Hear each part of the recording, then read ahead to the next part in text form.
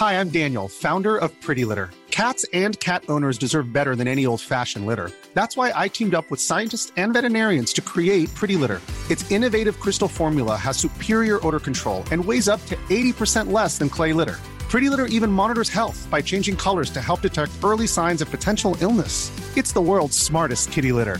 Go to prettylitter.com and use code ACAST for 20% off your first order and a free cat toy. Terms and conditions apply. See site for details. Hiring for your small business? If you're not looking for professionals on LinkedIn, you're looking in the wrong place. That's like looking for your car keys in a fish tank. LinkedIn helps you hire professionals you can't find anywhere else, even those who aren't actively searching for a new job but might be open to the perfect role. In a given month, over 70% of LinkedIn users don't even visit other leading job sites. So start looking in the right place. With LinkedIn, you can hire professionals like a professional. Post your free job on linkedin.com/people today.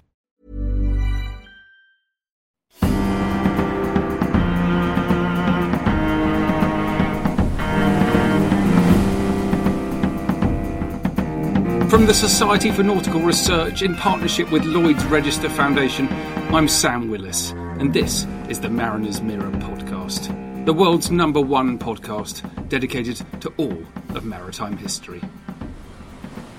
Hello everyone, and welcome to this, our 6th episode in our Great Sea Fight series, and this particular episode being part 4, the final part of our special on the battle between USS Constitution and HMS Guerriere from the 19th of August 1812. If you've yet to check out our Great Sea Fight series, please do so. There is so much to find, each special edition consisting of several episodes. We've covered a Tudor sea battle in the reign of Henry VIII, the first time that a naval battle was fought between ships firing out of gun ports.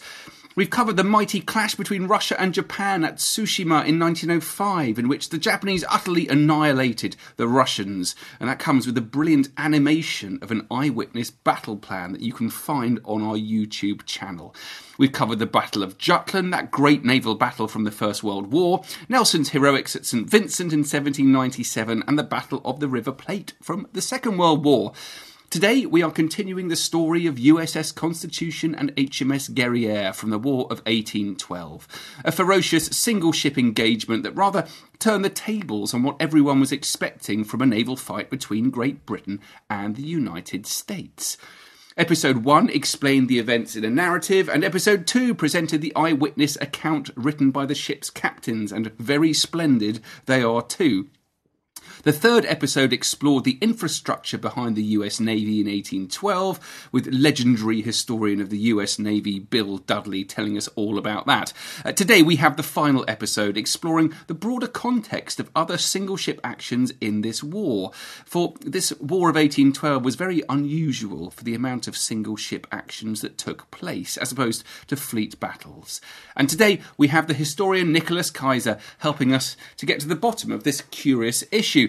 Nick's a young Canadian scholar and teacher who studies the cultural history of the Royal Navy during the War of 1812, in particular analysing Anglo-Canadian responses to single ship losses of that conflict. He has an MA from Dalhousie University and is the author of Revenge in the Name of Honour, the Royal Navy's quest for vengeance in the single ship actions of the War of 1812.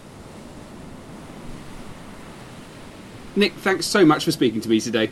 Oh, Sam, thank you. It's a pleasure.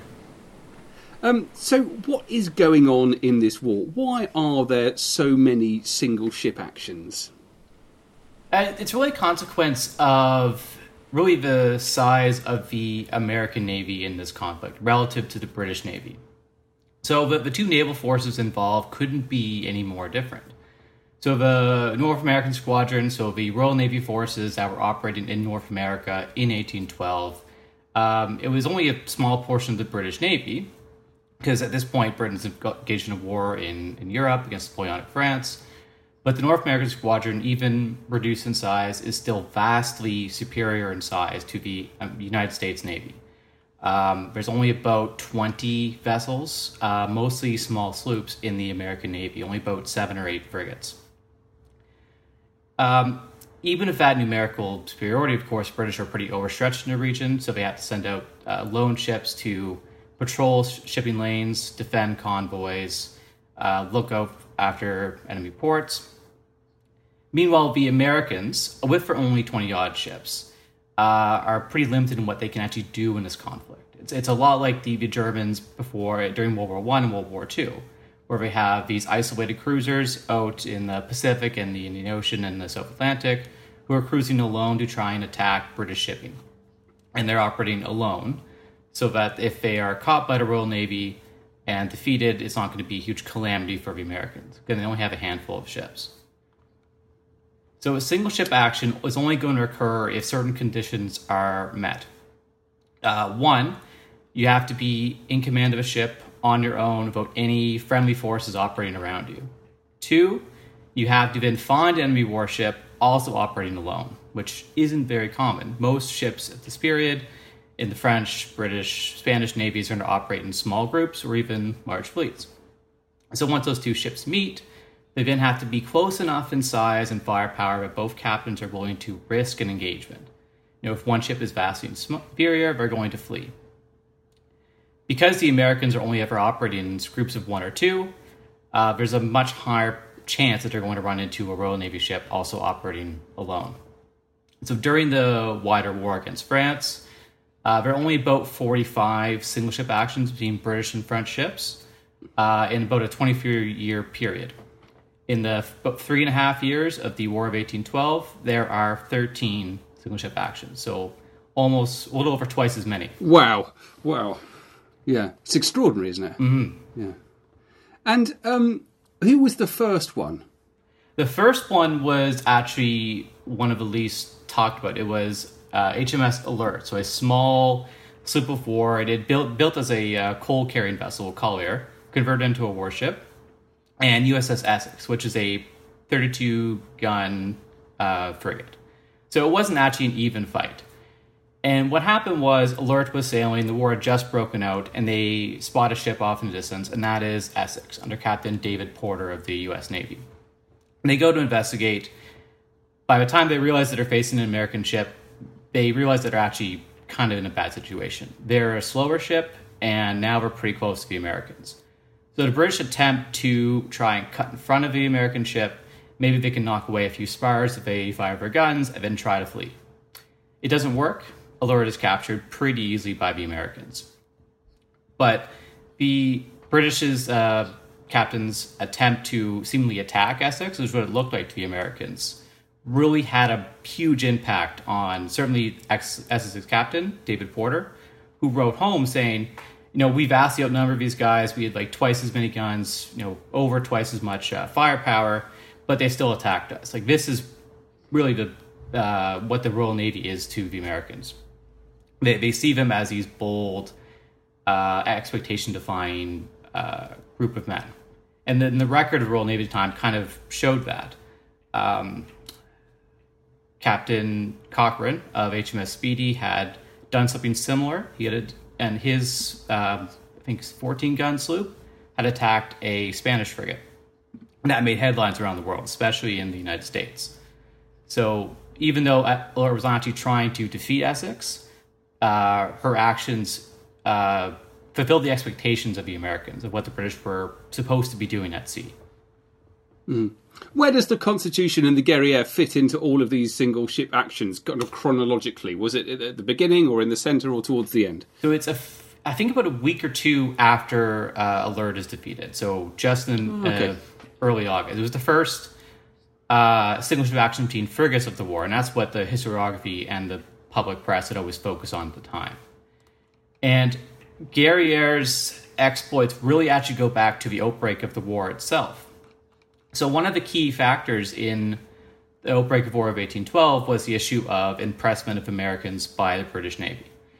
So during wartime, the Royal Navy, according to British laws, was allowed to impress any British sailor, anyone was a British subject who was a sailor, to serve in the Navy, as it needed a huge body of manpower to man the fleet. And that created a problem with the Americans because there are contrasting notions of what citizenship meant. So in America, in this new American Republic, citizenship was something that could be earned and revoked. Intentionally, anyway. So if you were a British subject, you could leave Ireland or England or the Canadian colonies and you could go to America, join a ship and you can be given American citizenship and you give up your British subjecthood. That's how the Americans understood that notion. The British didn't understand it that way. For the British, if you were born a British subject, you stayed a British subject. So under British law, anyone on an American ship who was born in a British colony or on the British Isles was legally allowed to be impressed into the Royal Navy. And so during the war against France, the British were particularly bold and pretty inflammatory in terms of seizing American ships. They would search them for anyone who they reasonably expected to be British. They would have spoken the same language, had similar names, so there were a lot of confusion in this case. Some historians estimate that something like 10,000 American citizens or people with some degree of American citizenship were actually impressed into the Navy. 3,000 boats were later released, but that's still 7,000 sailors who, in American eyes, were American citizens and were illegally pressed into British service. So that created a lot of contentions. And there's one event just a little over a year before the war breaks out. And that's when Guerriere, while patrolling in American waters, stops an American warship, much smaller ship, and actually impresses several Americans out of a ship onto theirs. So they stopped an American ship of war, takes some British subjects off, and sails away. And this is the second time this had happened in the period. HMS Leopard previously had done the same to USS Chesapeake. So the Americans were incensed. And so several American ships were dispatched to patrol British waters, or American waters, to try and dissuade the British from doing that again. And one of those ships was USS President. So this is a sister ship of Constitution, rated 44 guns, carrying something like 54 guns. And it comes across a sloop of war named Little Belt. This is a small vessel, 18 guns. It's really a pipsqueak compared to President. And we're not quite sure what happens, but they end up engaging in action. Someone on one of the two ships fires a gun, and they fire their broadsides. Little Belt is smashed to pieces because it's a much smaller ship. And in the months following the action, President's captain claimed he had mistaken Little Belt for a frigate like Guerriere, which he had been out kind of looking for, as it had just stopped another American ship. So when the War of 1812 breaks out, Guerriere's captain, James de Craig, remembers Little Belt being attacked, being mistaken for his ship, and he actually paints a slogan on her for topsail, not the Little Belt. So when she goes into action of Constitution, she has that painted on her foresail. But not the Little Belt. Mm-hmm. Wow. There's another weird history of slogans in this war as well. In Valparaiso in Chile in 1814, two British ships were trapped in a neutral harbor. They couldn't attack each other and break neutrality, so they were trying to tempt each other to fire the first shot. And so they responded with flying flags with slogans on them, things like King George, free trade and sailors' rights. They sang, they did chants at each other, they wrote poetry towards each other, trying to tempt the other side to break neutrality first. That's excellent. I love the idea of the sails being used almost as like a kind of an advertising board, and I wonder who was the first person to do that. I suppose I'm thinking back to the Armada, where the Spanish ships had huge crucifixes painted on their sails. Mm-hmm. And then the George crosses on the English ships, yeah. Yeah, and their flags. That's fascinating, isn't it? And also, it's an important reminder that when you look at a single ship action like Constitution versus Guerriere, as a historian, you really do need to be very careful to look at what's happened before, both in fleet actions but also other single ship actions, to get a sense of why things happened as they did. There's a huge magnetic pull of history into the behaviour of naval officers. Yes, exactly. And these actions in particular, single ship actions, especially for the British and for the Americans, had really an outsized importance. They were very rare events historically. Only about an average of 1.9 happened throughout the Napoleonic Wars. So when one happens, it's a huge newsworthy event. And when it came to the British versus the French and the Spanish and the Dutch, during that period, the Royal Navy won almost every action it fought. And so the public were used to, every half a year maybe, hearing news of a great British victory, in a one-on-one action. And they were really notable and really newsworthy, probably because they were, they're all seen like duels, so affairs of honor. Unlike a great fleet action, which might have, one side has more ships than the other, more guns than the other, single ship actions usually were between ships that are roughly of the same class. And so it really, in terms of public understanding, was a way to show, who is the, testing one crew against the other and showing how one crew was vastly superior to the other. Yeah, it really made me think of the action of the La Belle Poule against the Arethusa, which is right at the start of the War of the American Revolution, and it kind of signals the French involvement in the war. And that was it was unusual because it was a single ship action, but it was particularly unusual because the British lost. And I wonder if anyone was aware of that heritage in 1812. I imagine they would have, just based on my research into how certainly how the public and the newspapers followed these actions.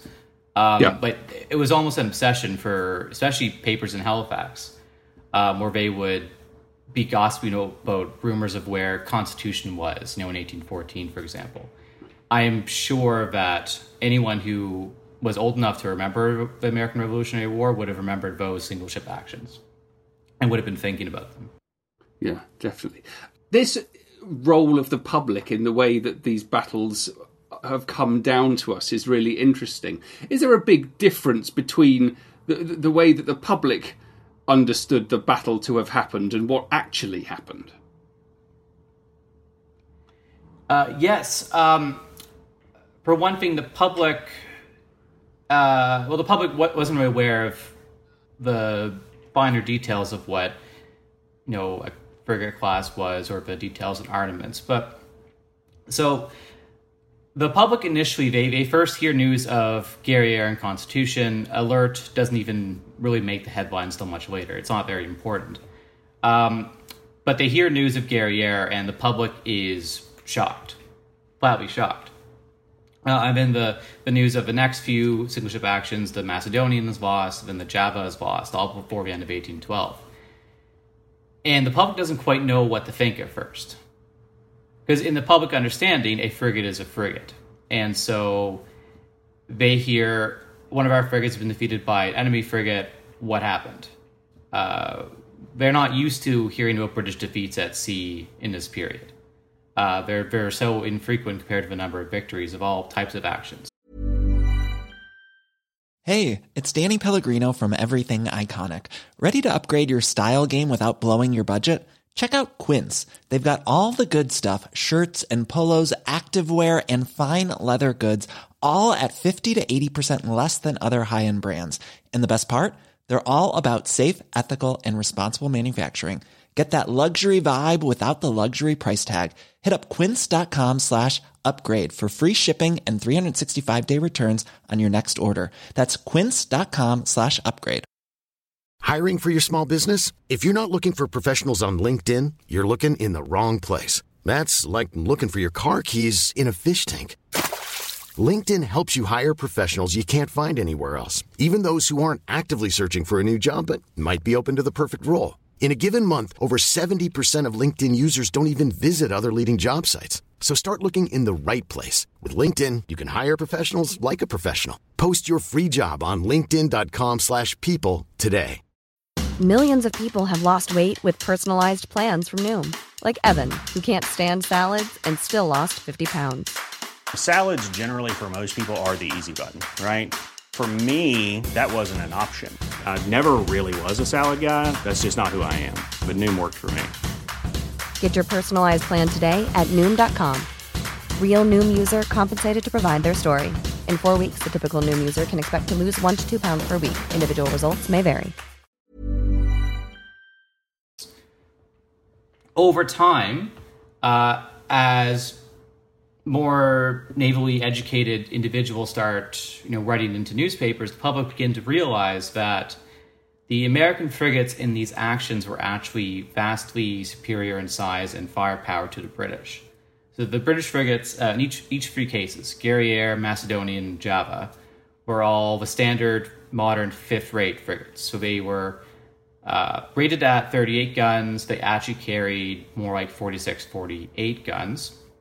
And they had a main battery of 18-pounders. So the shot that those cannons fired weighed 18 shots. The American frigates, on the other hand, they were rated as 44-gun frigates. They usually carried between 54 and 56 guns in total. And their main battery consisted of 24-pounder guns. So they were longer guns, they could fire at longer range, and did more damage. And in terms of the broadside weight, so the weight of all the shot of each gun weighed together, the Americans had about a 50% advantage over the British ships. Once the public begins to learn of this, they begin to latch onto that fact, and it's used by the British to justify their understanding of British naval might and heroism. So once the British learn that the British were outgunned, they begin to understand that, our naval heroes weren't defeated honorably, they're defeated by a superior enemy. Now that it's like the Americans were cheating. Essentially, yeah. And in some cases later on, their accusation, especially in a Halifax paper, that the Americans were actually cheating in several ways. They used like grenades and other things, and they made up facts. Okay. That's very interesting. It does highlight a kind of an expectation of behaviour in warfare, doesn't it? Absolutely, and especially the papers wanted to highlight the gentlemanly conduct of British officers and crew versus the sort of piratical Republican conduct of American captains. Wasn't actually borne out in fact, but that's how the papers tried to spin it. So the newspapers are focusing on the sort of extreme difference in the broadside weights. Well, how did the serving officers sort of conceive of what was going on? What was their view? So it actually depended on if you were at the Admiralty tier or in high command or in command of individual ships. So if you were working in the Admiralty or you were the commander-in-chief of the North American Squadron, you were really concerned about this. Because you do recognize that these American frigates, Constitution, United States, and President, they really do outmatch what the British have. The British only have a few frigates armed with 24-pound guns. They'd experimented with them in the 1790s. The French experimented with them as well. But the British stopped building and manning ships with 24-pounder guns. They found that they were able to defeat a French 24-pounder frigate with one of their smaller frigates. And the 24-pounder frigates were more expensive to man, more expensive to maintain, and so they started to phase them out. With the War of 1812, however, the British learned, quite in a shocking way, that they couldn't expect the Americans to be as an easy target as the French had been. So the American heavy frigates are a real grave threat. So the Admiralty starts to begin issuing orders that increase in severity and specificness, prohibiting British frigates from attacking those American frigates one-on-one. In July 1813, an explicit order is given that no captain is to allow a ship to fight Constitution, United States President alone. If you were a captain on an individual ship or a lieutenant aboard an individual ship, the reaction was almost a polar opposite. These captains, from the accounts that I've been able to read, seem to entirely reject that premise. The premise being these American heavy frigates are too powerful for us to deal with. They flat out reject the idea. Some are concerned about a larger number of sailors on board the American frigates. They see that as a threat, but they don't seem to accept that the larger number of guns and the heavier guns are really worth worrying about.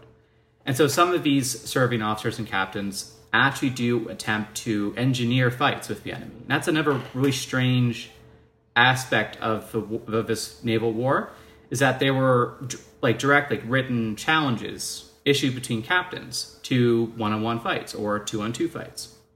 The most notable one was in June, written in May 1813, and that was between the captain of HMS Shannon, Philip Broke, and the captain of USS Chesapeake, James Lawrence. That's a well-known event where Shannon engages and defeats Chesapeake. A couple months before that, however, Captain Broke had issued a earlier challenge.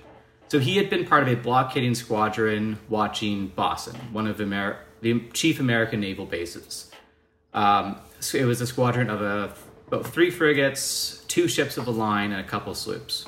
And inside the American port was USS President, so one of those big heavy frigates, and then another smaller frigate, both ready to sea, ready to sail. So Captain Broke, he goes to his commanding officer, Thomas Capel, and he says, you know what, I bet if we send the bulk of our forces far away to Cape Sable, which is southern tip of Nova Scotia, just a little over a day's sail away, we can tempt those 2 American ships to come out, if it's just 2 of us here. Rather than sit here and blockade, I think we should tempt them into a 2-on-2 fight. So me and my friend Hyde Parker, captain of HMS Tenedos, can defeat them, and we can avenge the losses from the last year from USS Constitution. Now, so the bulk of the British ships leaving 2 British frigates off the Boston port, and Broke sends in several verbal messages by fishermen coming in with their catches into Boston to the captain of President, John Rogers, basically saying, come on out, let's have a 2-on-2 fight. Now, John Rogers didn't really fall for it. He had a mission, and his mission was to get out to sea and do as much damage as possible.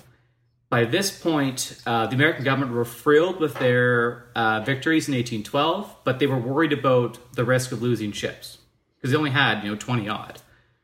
So they issued an order basically asking the American captains not to engage in needless fights with the enemy, to focus on attacking British merchant ships and convoys. So John Rogers uses the opportunity to escape because 2 frigates weren't enough to properly watch Boston Harbor. And it's a calamity for the British because their strategy at this point is hinging on blockading American ports. And now 2 frigates, one of the heavy frigates, has escaped. And word of that reaches Britain pretty quickly. The Admiralty starts to panic. They begin diverting ships to cover convoys and to start searching for President because they don't want another loss to occur, especially in British waters, which is where President ends up sailing. And the Admiralty begins to ask questions too, because they're outraged that this blockade has failed. And so Broke remains off Boston with his ship and his companion. The rest of the blockading squadron, which had left, they go and try to search for President. And about a month later, Broke, who is still off Boston, running low on supplies, he sends his companion ship home to Halifax. He stays there because now there is a 3rd American frigate ready to sail, USS Chesapeake. And so he writes up an explicit letter basically inviting Chesapeake to come out. He can choose the location. They're hopefully going to have a 1-on-1 fight. Engineered, agreed to. Broke promises that if other British ships arrive, he will signal Chesapeake and allow her to get back home. He offers to let him choose where they want to fight and the conditions. But he says, just let us fight. Let us settle this contest between ourselves like gentlemen. And as it turned out, he didn't actually need to write the letter because Chesapeake's captain, James Lawrence, was just as obsessed with fighting one of his actions as Broke was. And he set sail before the letter even reached him in Boston. Is there a sense of the Royal Naval officers being unusually bold? Maybe a sort of a sense of competitiveness within the ranks. Is that why they're behaving like this? Absolutely, yes. And that comes down, in part to a long tradition of the British Navy. This is a navy that in I believe 1754 or 6 maybe had court-martialed and shot Admiral Byng, who had failed to engage an enemy fleet in the Mediterranean at a time when he judged his mission to have been a failure anyway, and it wasn't worth risking his fleet. But the British were outraged that he'd not done, to quote the Articles of War, his utmost to engage the enemy. This is also a navy which had court-martialed Admiral Robert Calder in 1805 after he had fought an engagement with a French fleet off Cape Finisterre and had only actually taken 2 ships. He hadn't destroyed the fleet. And that was unacceptable to the British Navy. He should have engaged further. It was also a condition of the size of the Royal Navy relative to the size of the officer corps. So when the war had broken out in 1793, the fleet had rapidly expanded, they had mobilized quickly, and so a lot of officers were brought in to man these ships, to captain and officer these ships. As the war kept going, more and more officers are promoted. They're commissioned as lieutenants, promoted to commander, promoted to captain. Especially after any victory, usually the first lieutenant of any ship is going to be promoted at least. And it gets to the point quickly where there are twice as many officers, especially commanders and captains, as there are ships to command. So the competition for just being given a ship to command at sea is incredibly intense at this point. And so reputation becomes really important. I'm sure any listeners who, like me, are young and trying to find jobs in the job market can sympathize. There are far too many of us for jobs that we're trying to get. And so Royal Navy officers are well aware that being bold, being zealous, being aggressive are the key virtues that the Royal Navy is looking for in their captains. So the bolder you are, the more courageous you are, the better your chances, as most people understood it, in getting employed at sea in a time when there really were too many officers. And it doesn't just manifest itself in these individual frigate actions, does it? Because there are these quite notable actions between sloops as well. Yes, and that's actually the least discussed in historiography aspect of this naval war in 1812. But it's actually the most important because it defies the standard British historical narrative, which originated with the public in the War of 1812, who latched on to the superior size of the American frigates as justification so that they could continue to understand that their British naval heroes were better than the American ones. That was the key thing that let them continue to believe that. And that continues with really to today. British historians still focus on the superior size of those American frigates as basically to argue that the actions between Constitution and the British frigates were not even contests and the outcome was never in doubt. Now, that probably was true, but it is not how the British captains at the time understood it. And James de Crez, in his court-martial after the action, he actually does explicitly say, my defeat was not the result of the enemy's superiorities of firepower. It was the result of essentially bad luck. Probably again, trying to sound as bold as possible in his court-martial because he wants to be acquitted. He wants to be back at sea. So he emphasizes how courageous he is. And so historians have continued to understand, in Britain anyway, understand these actions as being unfair contests. With the sloops, however, that's not the case. The sloops, there are 8 or 9, perhaps, of these single ship actions between sloops, and they were, for the most part, between even forces. Most of the sloops are armed with 16 or 18 guns, usually the same size of carronade, so a short range but pretty heavy naval gun. And a few were British victories, but most were American victories. And in these sloop actions, we actually kind of see one of the problems that the Royal Navy is facing at this time. And that is that there's a serious problem of quality control.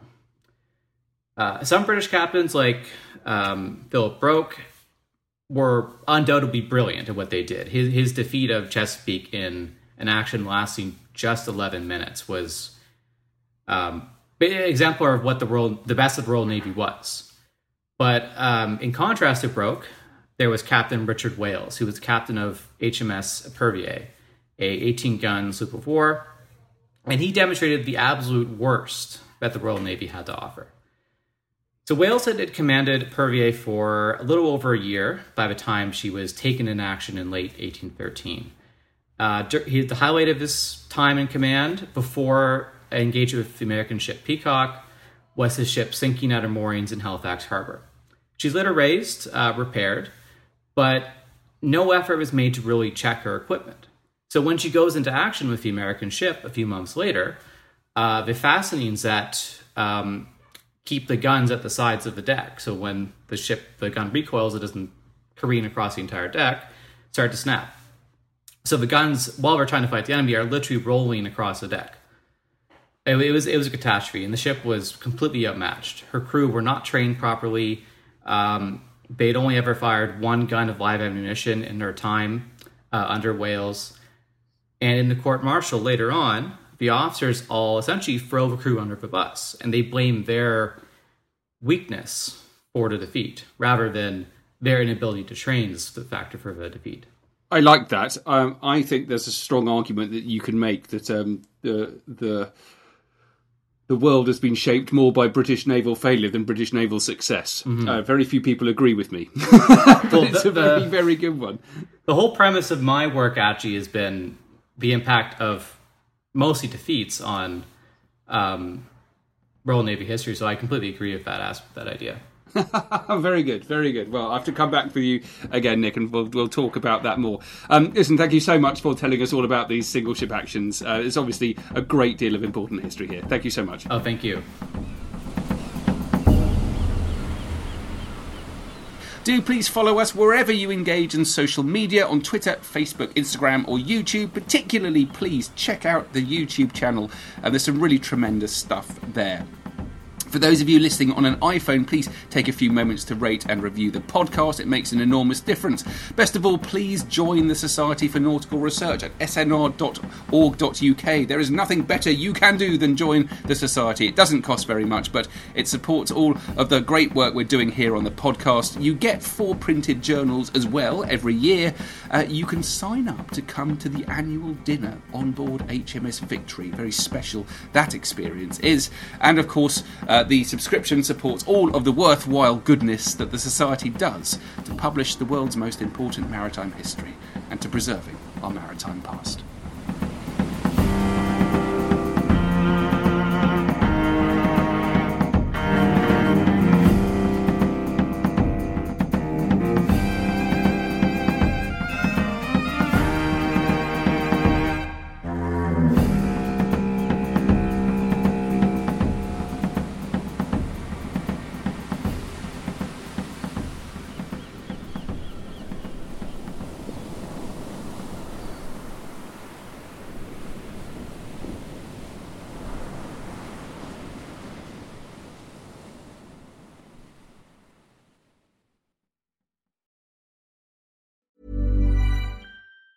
Planning for your next trip?